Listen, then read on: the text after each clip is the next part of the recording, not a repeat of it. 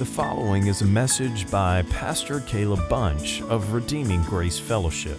For more information about RGF, please visit our website at www.rgf.church. Please feel free to make copies of this sermon or distribute to friends and family, but please do not charge for those copies or alter the content in any way. So I would ask at this time if you would please open your Bibles to Isaiah chapter 11. And as you do, I want to consider that ever since we began the second half of Isaiah chapter 6, we have been covering basically the same event that was about to take place. Isaiah has been prophesying about the judgment that God would carry out through the Assyrian Empire. And today we are going to conclude this section of Isaiah. But as we do, it's vital that you don't forget the players. We need to know who it is that's being spoken about. There are three main players that we find in these chapters. First, there are the enemies of God who recognize themselves to be the enemies of God. They know they are his opponents. In this case, the Assyrian army who defied God are his enemies, who acknowledge that they are enemies. We could easily summarize their thinking with Sennacherib's own words that he spoke in a letter to the nation. Now remember, Mike read this for us last week from 2 Kings 19, verses 10 through 11. This wicked king wrote to the people of Judah, "Do not let the God that you depend on deceive you when he says, Jerusalem will not be given into the hands of the king of Assyria. Surely you have heard what the kings of Assyria have done to all the countries, destroying them completely.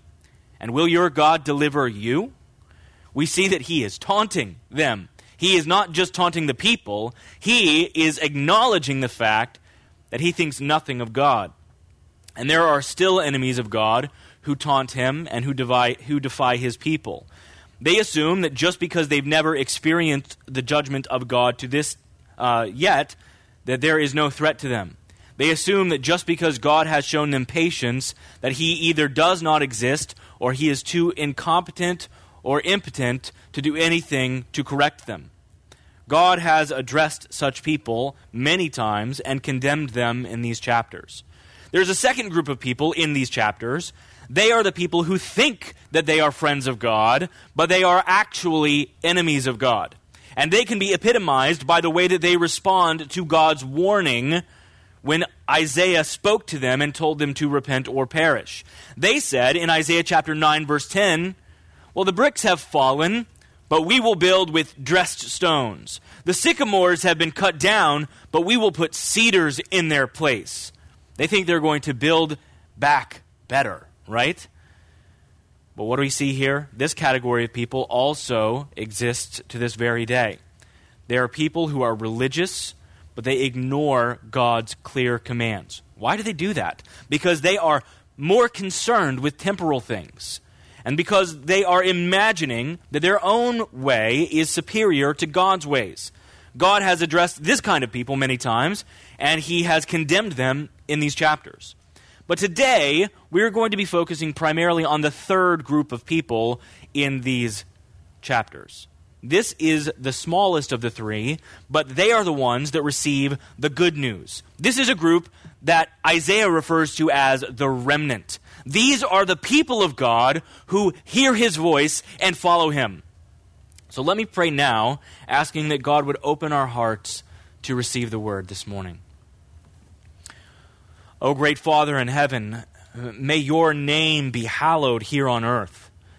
May Jesus be preeminent in all that I preach this morning. May he be preeminent in every heart and in every mind as we gather around the word. May your name be lifted high. Lord, I ask that you would give us wisdom. Cause us to find joy as we seek Jesus. Amen. The chapters before us this morning stretch from the beginning of chapter 11 through the end of chapter 12. Now, our approach to the text will be to break these two chapters down into 7 main themes. And the first 3 themes deal with the nature of the Messiah, or as the text refers to him, the branch. And the last 4 focus on the response of the remnant to the branch. Now, I know that 7 is a lot, and these are going to be relatively extensive titles, so they will be on the screen for you if that's helpful for your mind or for your note-taking. So we are going to first consider the branch's roots from a perplexing provenance, then the branch's rule of principled power, and then the branch's realm of perfect peace. And then we're going to shift into considering the remnant, and we will see the remnant's response to divine deliverance, the remnant's resolution to discordant dynasties, the remnant's reconciliation with a displeased defendant, and the remnant's responsibility to delight in their deliverance. We'll begin with theme number 1, which is the branch's roots from a perplexing provenance. Now, provenance simply means origin. It comes from a strange place, a surprising place. Chapter 11, verse 1 says, "There shall come forth a shoot from the stump of Jesse, and a branch from his roots shall bear fruit." After purchasing our home back in December, one of the first projects that I began doing, now that we actually had the ability to make changes in the house we've been living in for 5 years, one of the first things I did was to go into the backyard and to rip out, as much as I could, the hops that were growing all around the fence line. And I did my best to dig down and to take out every single root that I could find. Our landlord had grown these hops so that he could brew beer. Personally, I have no need or desire to do that, so I decided to get rid of this invasive plant. But even though I thought I had dug out and destroyed every last bit of the plant, there had to have been some roots left, because right now, in many places, they have returned with a vengeance and are growing with fury. Now, remnant, there is good news. There is good news that there is a remnant of people who truly belong to the Lord. And if you are a Christian, you are that remnant. The line of David was going to be cut down. God has been promising Judah that the people of Judah would fall, and the king of Judah would fall, and the dynasty would conclude. But it would not be destroyed. There is a Messiah that was coming. He is, now depending on your translation, you might notice in your Bible that there are 2 words that are capitalized there in verse 1, shoot and branch. Some, for some reason, will just capitalize branch, and some capitalize neither. But the translations that capitalize them do so because they are trying to grab your attention and say, this is not just speaking metaphorically of a tree. It is speaking about the Messiah that is to come. This is a prophecy about the fulfillment of God's covenant to his people. God is not going to leave you to your own devices. A hero is coming, and he will save. Now, the imagery here will only really make practical sense to somebody who has, like me, attempted to rip up a plant and rip it out of existence only to find it growing there again. Think of the prophecy as a slap in the face to the king of Assyria. He thought that he was going to be able to wipe them out. And later on, Nebuchadnezzar assumed he was going to be able to destroy and assimilate all the people so that eventually everyone left would just be Babylonian. We see that happening with Daniel and his friends when they are trained in the ways of Babylon. They are given names that are Babylonian, and they are often told exactly how they must serve and worship and speak in accordance with the ways of Babylon. Now, when Zedekiah becomes the last king of Israel, he falls, he dies, he fails, and the kingly line was broken. But there would never again be a king to sit on the earthly throne in Judah. There would never again be an earthly king who would occupy a temple or a house of a palace there in Jerusalem. But there would be a descendant who would function as the king, who would operate in a heavenly throne. He was to be the descendant of Jesse. But out of the dust, this heir comes, and the very first verse of the New Testament bursts out and says, after 400 years of silence, these words: "This is the genealogy of Jesus, the Messiah."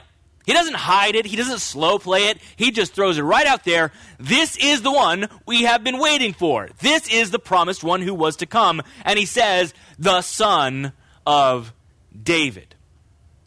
This seemingly destroyed plant, all that's left is some roots, probably under the surface of the ground. Yet it springs forth with life again. Now, as you're reading your Bible, you might let out a little sigh when you get to this genealogy and quickly scan through to see how long am I going to have to be reading these name after name after name, begat who, begat who, begat who. But don't overlook the point of what is being said here. The line is not broken. God's promises are firm. From a surprising place, the Messiah comes onto the scene. So he was so ignored that at his birth, consider, he was not even given place to stay in the inn. Even though they knew he was going to arrive, they had no way to recognize him. And while the very choirs of heaven were bursting out in glorious song, declaring his arrival, he was at that same moment being laid in a feeding trough that was probably used to feed animals that very day. It was the child that everybody in Israel was expecting, but nobody was really anticipating. But the offspring of David would exceed David in every way. He is the shoot of the root of Jesse. He has arrived. The Messiah is here. Which brings us to theme number 2, the branch's rule of principled power. What is this guy going to be like? Verse 2. And the Spirit of the Lord shall rest upon him, and the Spirit of wisdom and understanding, the Spirit of counsel and might, the Spirit of knowledge and the fear of the Lord, and his delight shall be in the fear of the Lord. Notice that the word Spirit is capitalized. The obvious initial difference between the Messiah who was to come and everybody else who had ever sat on the throne was his relationship to the Holy Spirit. We see this played out all throughout the Gospels. Regularly, we are told about Jesus' dependence and relationship to the Holy Spirit. Consider that he was conceived of the Holy Spirit. Matthew chapter 1, verse 20. He was promising to baptize people with the Holy Spirit and with fire. Matthew chapter 3, verse 11. The Spirit descended on him and rested on him like in the form of a dove. Matthew chapter 3, verse 16. He was led by the Holy Spirit into the wilderness where he was to be tempted. Matthew chapter 4, verse 1. And that's just the first 4 chapters of the first book of the New Testament. We see over and over and over Jesus' relationship to the Holy Spirit. But we know from the New Testament that this relationship was not new. He was not like us, where we have a beginning and where we have to meet and encounter and be changed by the Holy Spirit. This relationship that Jesus had with the Holy Spirit long predates Matthew or Isaiah or even Adam. In fact, it predates the world itself, as the Godhead has always been perfectly united. And they were joyfully displaying that unity in the life of Christ as he ministered to us here on earth. We just got to see it. It's always been this way. But we got to observe the way that they loved one another and the way that Jesus was so entwined with the third person of the Trinity. We also see that this branch would be a righteous judge of the earth. But this judge would not judge like anyone else before him. Now, sometimes judges are bad judges because they're incompetent. They just make a lot of mistakes. Sometimes judges make bad judgments because they don't have all the information. Sometimes judges are bad judges because they are desirous for a negative outcome for the individual. They dislike them. They have no desire to see them get justice. But here we see that this is going to be a good judge. Look at verses 3 and 4. And his delight shall be in the fear of the Lord, and he shall not judge by what his eyes see, or decide disputes by what his ears hear, but with righteousness he shall judge the poor, and decide with equity for the meek of the earth, and he shall strike the earth with the rod of his mouth, and with the breath of his lips he shall kill the wicked. When a case is tried in court, what are they actually doing? What are the lawyers' jobs in this courtroom setting? Well, they do 2 things primarily. They talk and they show evidence. They try to persuade with their words and with their props. And they do so sometimes to great effect, which results in a change of mind in the judge. Now remember, at this time, there is no such thing as a jury. The jury came into existence because we realized how flawed a single individual might be. Maybe if we add 12 more, we might get more things right. Well, here, what we see is that this judge, this branch, will have no need of such tools. He will never have to listen to anybody else speak. He will never have to see any evidence. He will just know what is right and what is true. He is unable to be mistaken. He is unable to be bribed. He cannot be coerced or tricked into making an unjust judgment because he judges based upon his own character. And the fact that he knows everything allows him to look at you and see whether or not you are righteous. So he judges with righteousness, not with evidence. He sees right through you. No one can hide.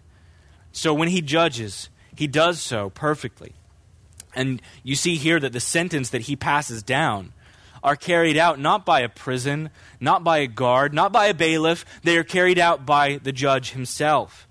It says that he is going to carry them out by the word of his power as he strikes the wicked down with the word of his mouth. All he has to do is exhale, and all of his enemies will die. There is none that can stand against him. Verse 5 might sound familiar to you if you know your New Testament well. Righteousness shall be the belt of his waist, and faithfulness the belt of his loins. Now, what we will see multiple times throughout Isaiah is that this concept of armor is, as being described as his attributes, is common.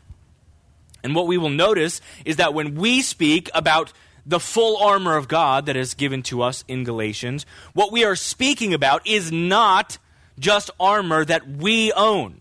It is his suit of armor that we are allowed to wear. He has given us his very own defense. He has given us his very own righteousness and his very own faithfulness that we wear into battle. We can only do so because our conquering champion has done it first on our behalf. The Lord is a warrior, mighty is he in battle. Theme 3, the branch's realm of perfect peace. We see this in verses 6 through 9, which says, the wolf shall lay down with the lamb, and the leopard shall lie down with the young goat, and the calf and the lion and the fattened calf together. And a little child shall lead them. The cow and the bear shall graze. Their young shall lie down together, and the lion shall eat straw like an ox. The nursing child shall play over the hole of a cobra, and the weaned child shall put his hand into the adder's den.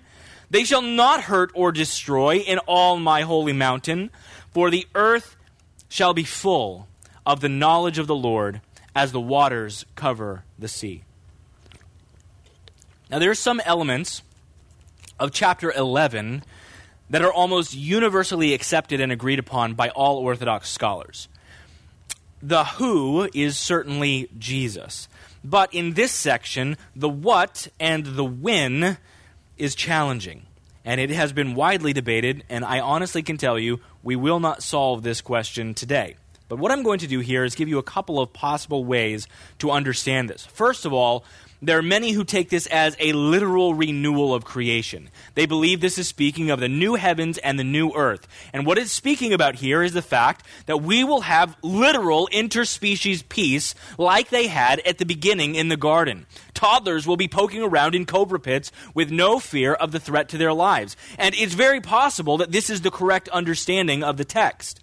One of the reasons why that's a possible explanation is because when Isaiah prophesies, there are many occasions when he is prophesying about the first coming of Christ and the second coming of Christ at the same time, and we just have to do the hard work of figuring out which part is referring to the first and which is referring to the second. But there are many who believe that this is a literal reference to what is coming in heaven. And this is very possible. It very well may be that we are looking forward in this text to what heaven itself might look like, and it is revealing our own future and showing us that it looks much like the distant past. It may be that our heavenly experience will echo in many ways heaven or Eden itself, as the animal kingdom will be present and all will be in harmony. That's the literal perspective. However, due to the poetic nature of the text and the way that these metaphors are used later in this book and later on in the New Testament, it's possible that this is not a literal statement. It is possible that this is a metaphorical declaration, and it's a fact that the branch is coming to emancipate us from everything that causes us fear and threat of harm. And he's not going to do that by taking us out of the world, but by giving us safety within it. Now, I'm not exactly sure which one it is. Some who believe this is referring to this section of time are declaring that the church itself is safe, regardless of which of these two interpretations you find to be more correct. The point remains the same.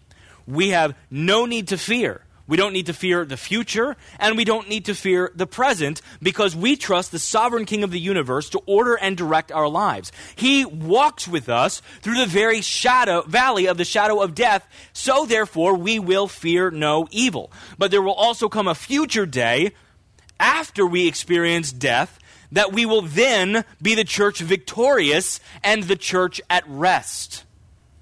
Our strivings will cease, and at that point new songs will begin. Sin will be at most a very distant memory. Revelation chapter 21 verses 3 and 4 says, "But behold, the dwelling place of God is with man." That's just like Eden. Just like it was before the fall. He will dwell with them, and they will be his people, and God himself will be with them as their God. He will wipe away every tear from their eyes, and death shall be no more. Neither shall there be mourning or crying nor pain any more, for former things have passed away. It's very possible that this is future. It's very possible that this is a declaration of the peace we have in the church present. But the point of the matter is that the kingdom of God is a kingdom of peace. Now we are going to shift away from speaking directly about the character and the nature and work of the branch, and we are going to see how that affects the remnant with theme number 4. How many people, or how are people going to respond to this branch? Here's theme 4, the remnant's response to divine deliverance. It says, "In that day, the root of Jesse, who shall stand as a signal," or this is like the term for flag, "for the peoples, of him shall the nations inquire, and his resting place shall be glorious. In that day the Lord will extend his hand yet a second time to recover the remnant that remains of his people, from Assyria, from Egypt, from Pathros, from Cush, from Elam, from Shinar, from Hamath, and from the coastlands of the sea. He will raise a signal for the nations, and will assemble the banished of Israel, and gather the dispersed of Judah from the four corners of the earth." Now notice, this is speaking not about the first return from exile, but a second kind of return from exile. Now there have been rumblings throughout the past several chapters of Exodus language. In fact, in Isaiah chapter 10, verses 26 through 27, we read, "And his staff will be over the sea, and he will lift it as he did in Egypt. And in that day, his burden will depart from your shoulder, and his yoke from your neck, and the yoke will be broken." This is deliverance language. This is Exodus language. God is going to send the greater Moses, who is going to come and set his people free. He is going to release them from their bondage and slavery that they have experienced. And this slavery goes far deeper than just brick making in Egypt.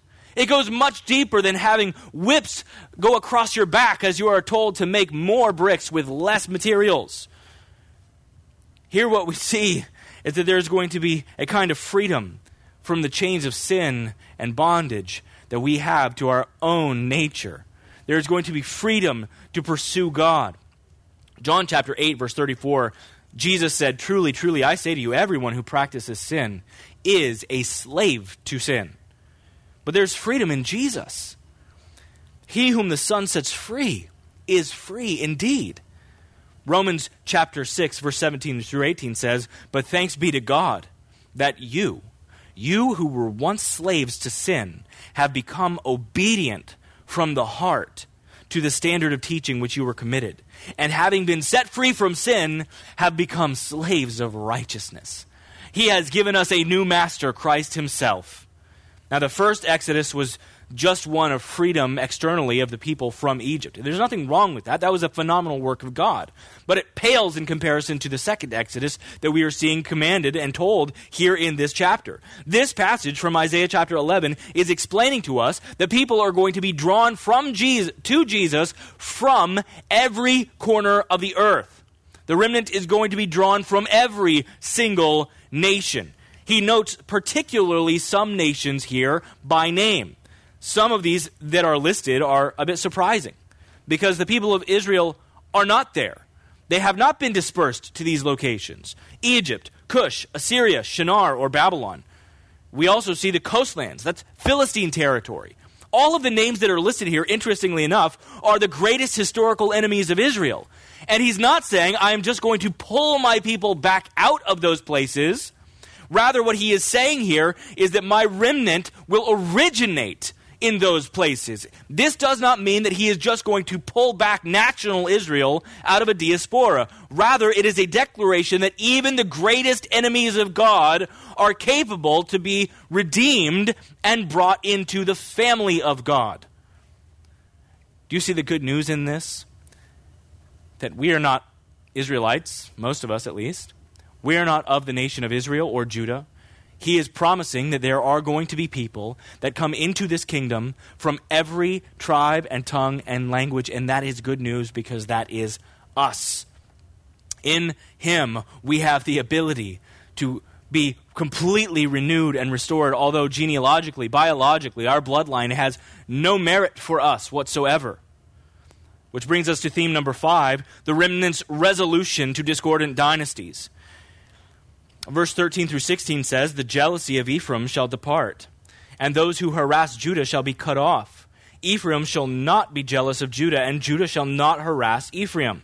But they shall swoop down on the shoulder of the Philistines in the west, and together they shall plunder the people of the east. They shall put out their hand against Edom and Moab, and the Ammonites shall obey them. And the Lord will utterly destroy the tongue of the sea of Egypt, and will wave his hand over the river with his scorching breath, and strike it into 7 channels, and he will lead people across in sandals, and there will be a highway from Assyria for the remnant that remains of his people, as there was for Israel when they came up from the land of Egypt. There's a lot going on here. We're certainly not going to see everything, but there's much that is being spoken about regarding family feuds, long-standing dynastic dysfunction. The tribes and the nations listed here were known for constantly battling against one another. In particular, you'll notice that he mentions Ephraim and Judah. That's the northern kingdom and the southern kingdom. He says there's eventually going to be peace there. And then he mentions these other nations that are problematic historically for the people of Israel. He says the branch has promised to bring peace to warring factions. Much has been said in recent days about racial reconciliation in our nation. And this is a very important topic, and it's a topic that requires immense attention.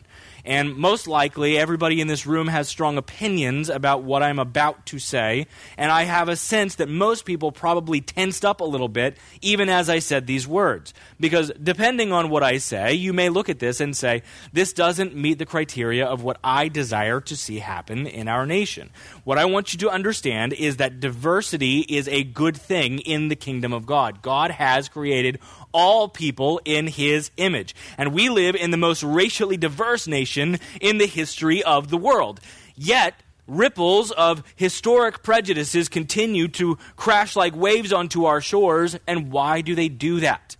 Because sin divides people. Sin is the root cause of all division between individuals.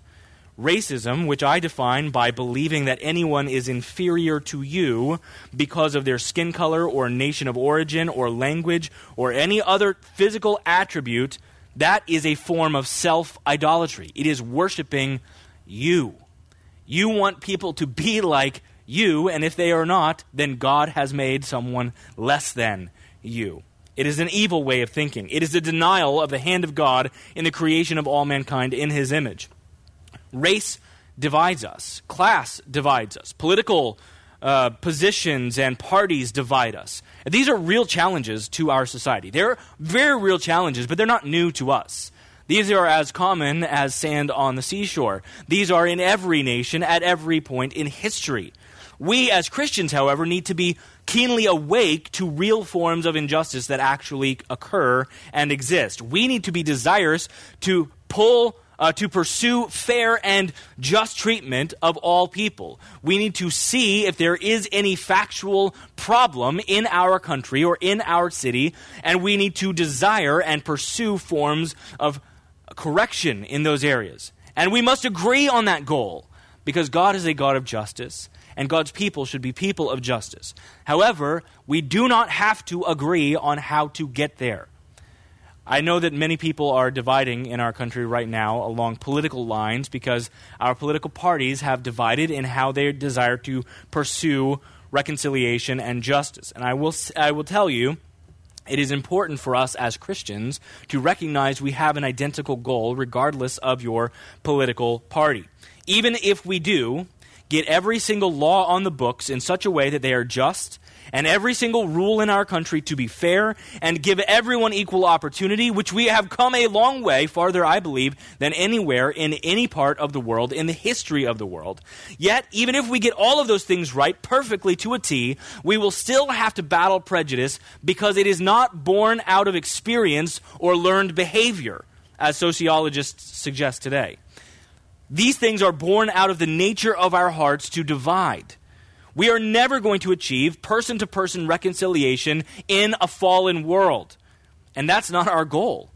We should be pursuing civility and fairness, but ultimately without Christ, reconciliation is not possible. But church, we need to learn a couple of things from this particular text. First of all, the church is the place where actual reconciliation between historic enemies takes place. The book of Philemon is a story of a runaway slave.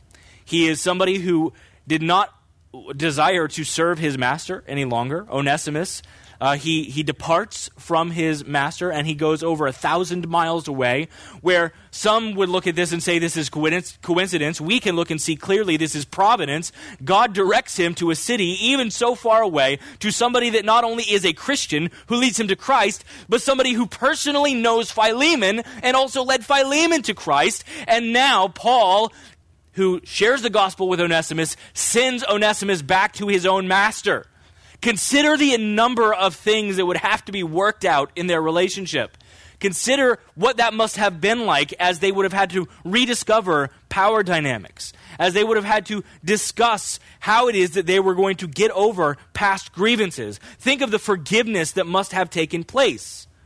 They have sinned against one another. And this is not just historic. This is present. This is their own individuals. It would be like a plantation owner owning a slave who runs away, goes to the north during the Civil War, gets saved, and the slave comes back and they become brothers with one another. Do you see the bizarre nature of what is being said here? We have this incredible opportunity for reconciliation in the church. We have the ability to be forgiving people to one another. Brothers and sisters, if you have anything against anyone in this body, you are called to go to them and be unified to them. You are called to confront them if they are in sin and correct the thing dividing you. Like Euodia and Syntyche, who were not getting along in the book of Philippians. We urge you to agree in the Lord. It doesn't mean that you're always going to vote the same way. It doesn't mean that you're marching at the same rallies. It doesn't mean you're watching the same news stations. But it does mean that if you are in Christ, you must view your brothers and sisters as fellow heirs with Christ, not as your opponents. These are the people you will be with in eternity. They are much closer to you than anyone else who looks like you or votes like you or thinks like you. Secondly, we need to learn here that we have a real opportunity on our hands. We have an incredible opportunity as the people of God to show the world that their forms of reconciliation keep failing. Why do they keep failing? Because they don't have Christ. But we as the church have something they don't. The world should look to the church and be baffled at how we are able to accomplish what the UN has never been able to achieve. That we have peace with one another. That we are able to value one another and honor one another and serve one another like Christ has served us. Brothers and sisters, we are called to be like our Savior and be peaceable. And we have this peace because not only has He broken down the barrier between us and the Father, He has broken down the barrier between us and us. So now we have freedom to love and to serve like our Savior has served us. Which brings us to theme number 6, the remnant's reconciliation to a displeased defendant. Chapter 12, verse 1 says, "You will say in that day, I will give thanks to you, O Lord, for though you were angry with me, your anger turned away, that you might comfort me." Dear remnant here in this building right now, this is the best news that you could ever hear. That the wrath of God that rested over you like a cloud is no longer over you. Instead, it has been turned away, and you are experiencing nothing but the comfort of God himself. The question is, how does this happen? How is it possible that God's anger could be turned away? Now, this is the key to understanding the entire Bible. If you get this right, then you will understand why Jesus died. If you do not know or understand this, you will never have any hope of comprehending what God's plan of salvation truly was. Here is the point. Listen carefully. God cannot simply decide that he will no longer be angry. He cannot just decide to get over it. His anger is not like ours. You can be angry about anything at any time, whether it's something that is worthy of anger or not. What is taking them so long? I am angry. Why in the world will my children not listen to me? I am angry. But then you get them buckled in the car seat and you're fine. Our anger is different than God's anger. Our anger does not always receive justice in order to be appeased. God is immutable. He is unchanging.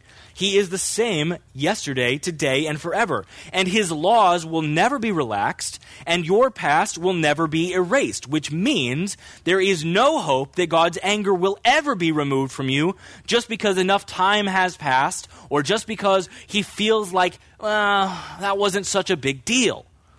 So how then can it possibly occur that his anger would be turned away? Those who were receiving this prophecy in Isaiah's original audience would know the answer. If they knew their Old Testament, if they knew the Torah, the first 5 books of the Bible, they knew that something had to die. If they were going to ever appease the wrath of God, it would require blood. The entire sacrificial system was designed to teach the Israelites that their sin could never simply be swept under the rug. Every time that anyone sins, it is going to be paid for by the wrath of God. His wrath will either find satisfaction in retributive justice on you, or it has found justice on his Son. The blood of bulls and goats could never take away a single sin. They were merely a foreshadowing of the true sacrifice that would cover all the sins of God's remnant. This is why verse 2 screams out, "Behold, God is my salvation. I will trust and I will not be afraid, for the Lord God is my strength and my song, and he has become my salvation." How is it that God has become our salvation? How is it that God has saved us from God's own wrath and anger? It is because God himself, the second person of the Trinity, was born into our world and died in our place. He has become salvation because he has turned the wrath away from God's people for eternity, and God provides what God demands. In Christ, we see the wrath of God poured out at the cross. Now, if you are currently living in rebellion against the Lord, I plead with you to turn to him. There is no sinner too far gone that cannot be restored and reconciled to the Father by the blood of Jesus the Son. And if you have been reconciled, then you are called to rejoice, which is what we see in our next theme number 7. The remnant's responsibility to delight in their deliverance. It says in verse 3, "With joy you will draw water from the wells of salvation." It should shock you, I think, that God cares at all about your joy. I mean, politicians don't care about your joy. Historic kings don't care about your joy. They care about your taxes. They care about your votes. God doesn't care about those things. He cares about you. He loves you. And he is interested not just in your fealty and your allegiance. He wants you to have joy, genuine joy. He is not self-seeking. He is serving you. God cares so much for his people that he commands them to have joy. One Puritan scholar named John Trapp once wrote, "No duty is more pressed in both Testaments than rejoicing in the Lord. It is no less a sin to not rejoice than it is to not repent." Do you see what he's saying here? Your lack of joy is a sin just as much as your refusal to stop your other forms of sin.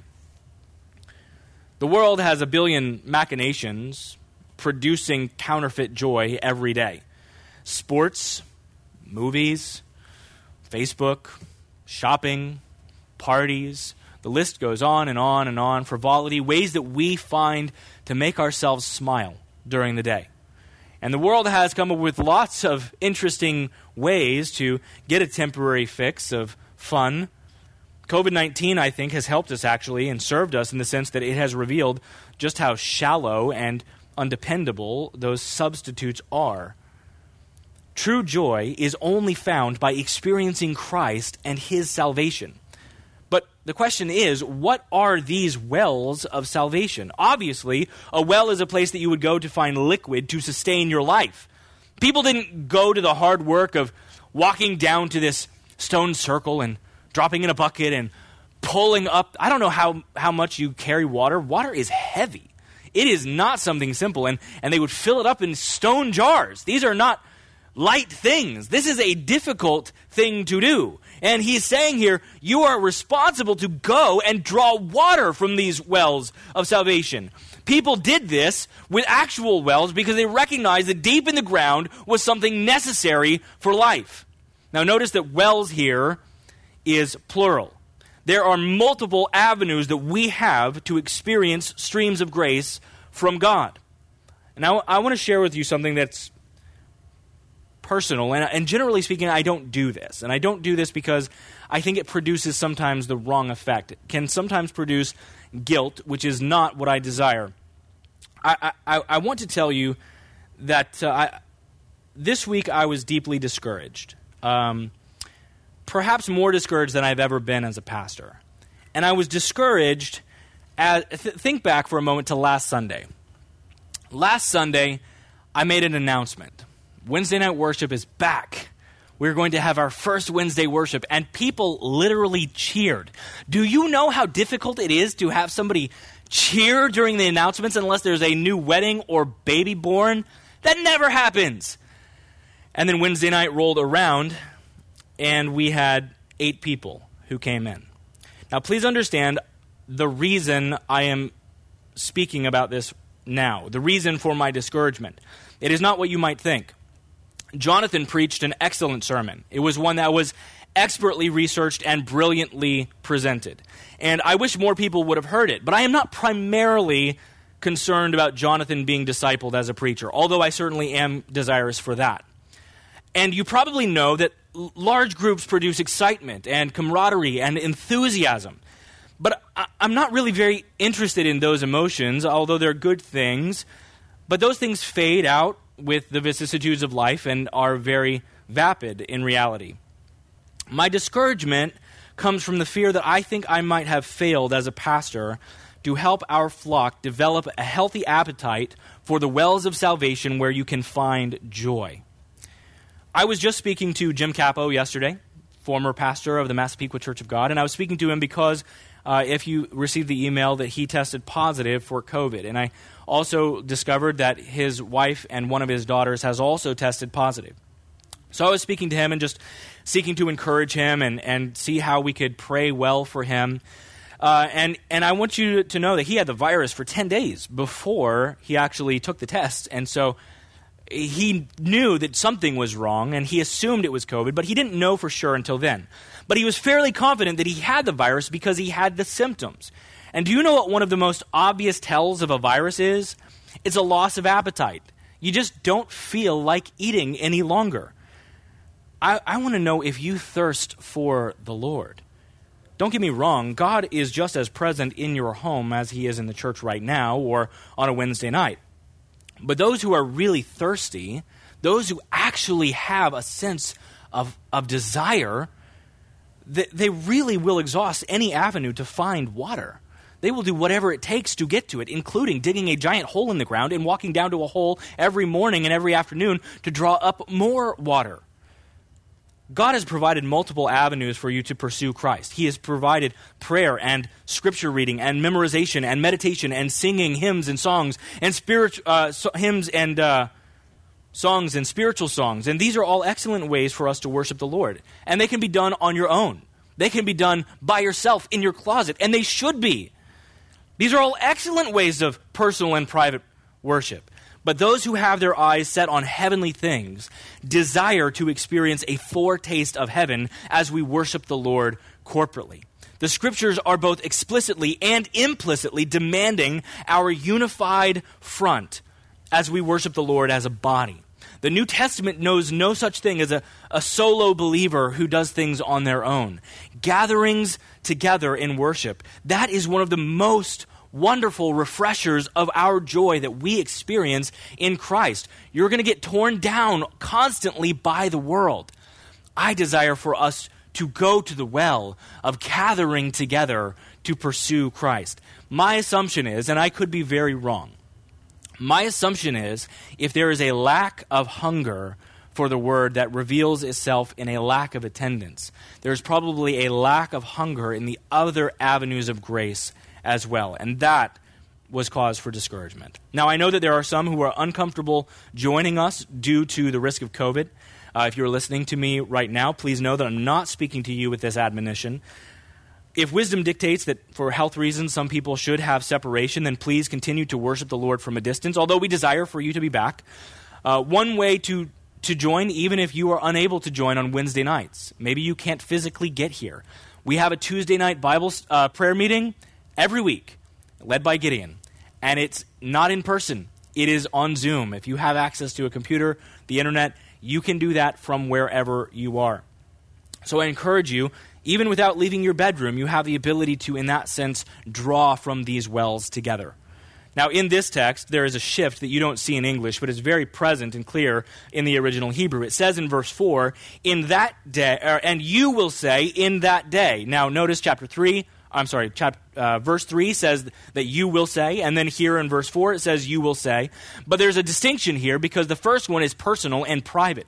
The second one is a plural and corporate declaration.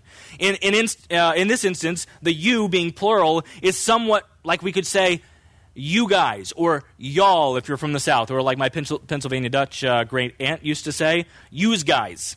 The Lord says, you, all who are the remnant, you who believe, give thanks to the Lord and call upon his name. Make known his deeds among the peoples. Proclaim that his name is exalted. Sing praises to the Lord, for he has done gloriously. Let this be made known in all the earth. Shout and sing for joy, O inhabitant of Zion, for great in your midst is the Holy One of Israel. Ray Ortlund says of this, and I love it. He says, do you realize we are listening to our own voices from the future? This is the remnant song to the Savior. Here we are seeing what it will be like as we worship around the throne forever. Brothers and sisters, don't wait until that. We have a foretaste of heaven in the church. I want you to sing, as we close in a moment, for the glory of God, like we are seeing people sing in this moment. I want you to sing like you will. This is just a preview of what you will experience long into the future. The branch, the Messiah, he is worthy of our praises. Let's pray. Our God and Father in heaven, we come before you thanking you that you do provide wells of grace, wells of salvation. Lord, our salvation is accomplished in the Son, but we get to experience that daily. Lord, I pray that each one of us would do so, that we would go through those disciplines in order to experience the grace that has been provided. Help us to be faithful in prayer and faithful in scripture intake and memorization and meditation and singing and faithful to gather. Lord, I know that to an extent I am preaching to the crowd, to the choir in that sense, that they are here and others may not be. But Lord, I pray that there would be a strong hunger for this avenue of grace that you have provided. Lord, for all of the other things that we have covered this morning, the many things that are glorious in this passage, we thank you. We thank you that you sent the branch out of the root of Jesse. We pray that you would bless us now by trusting in him. Amen.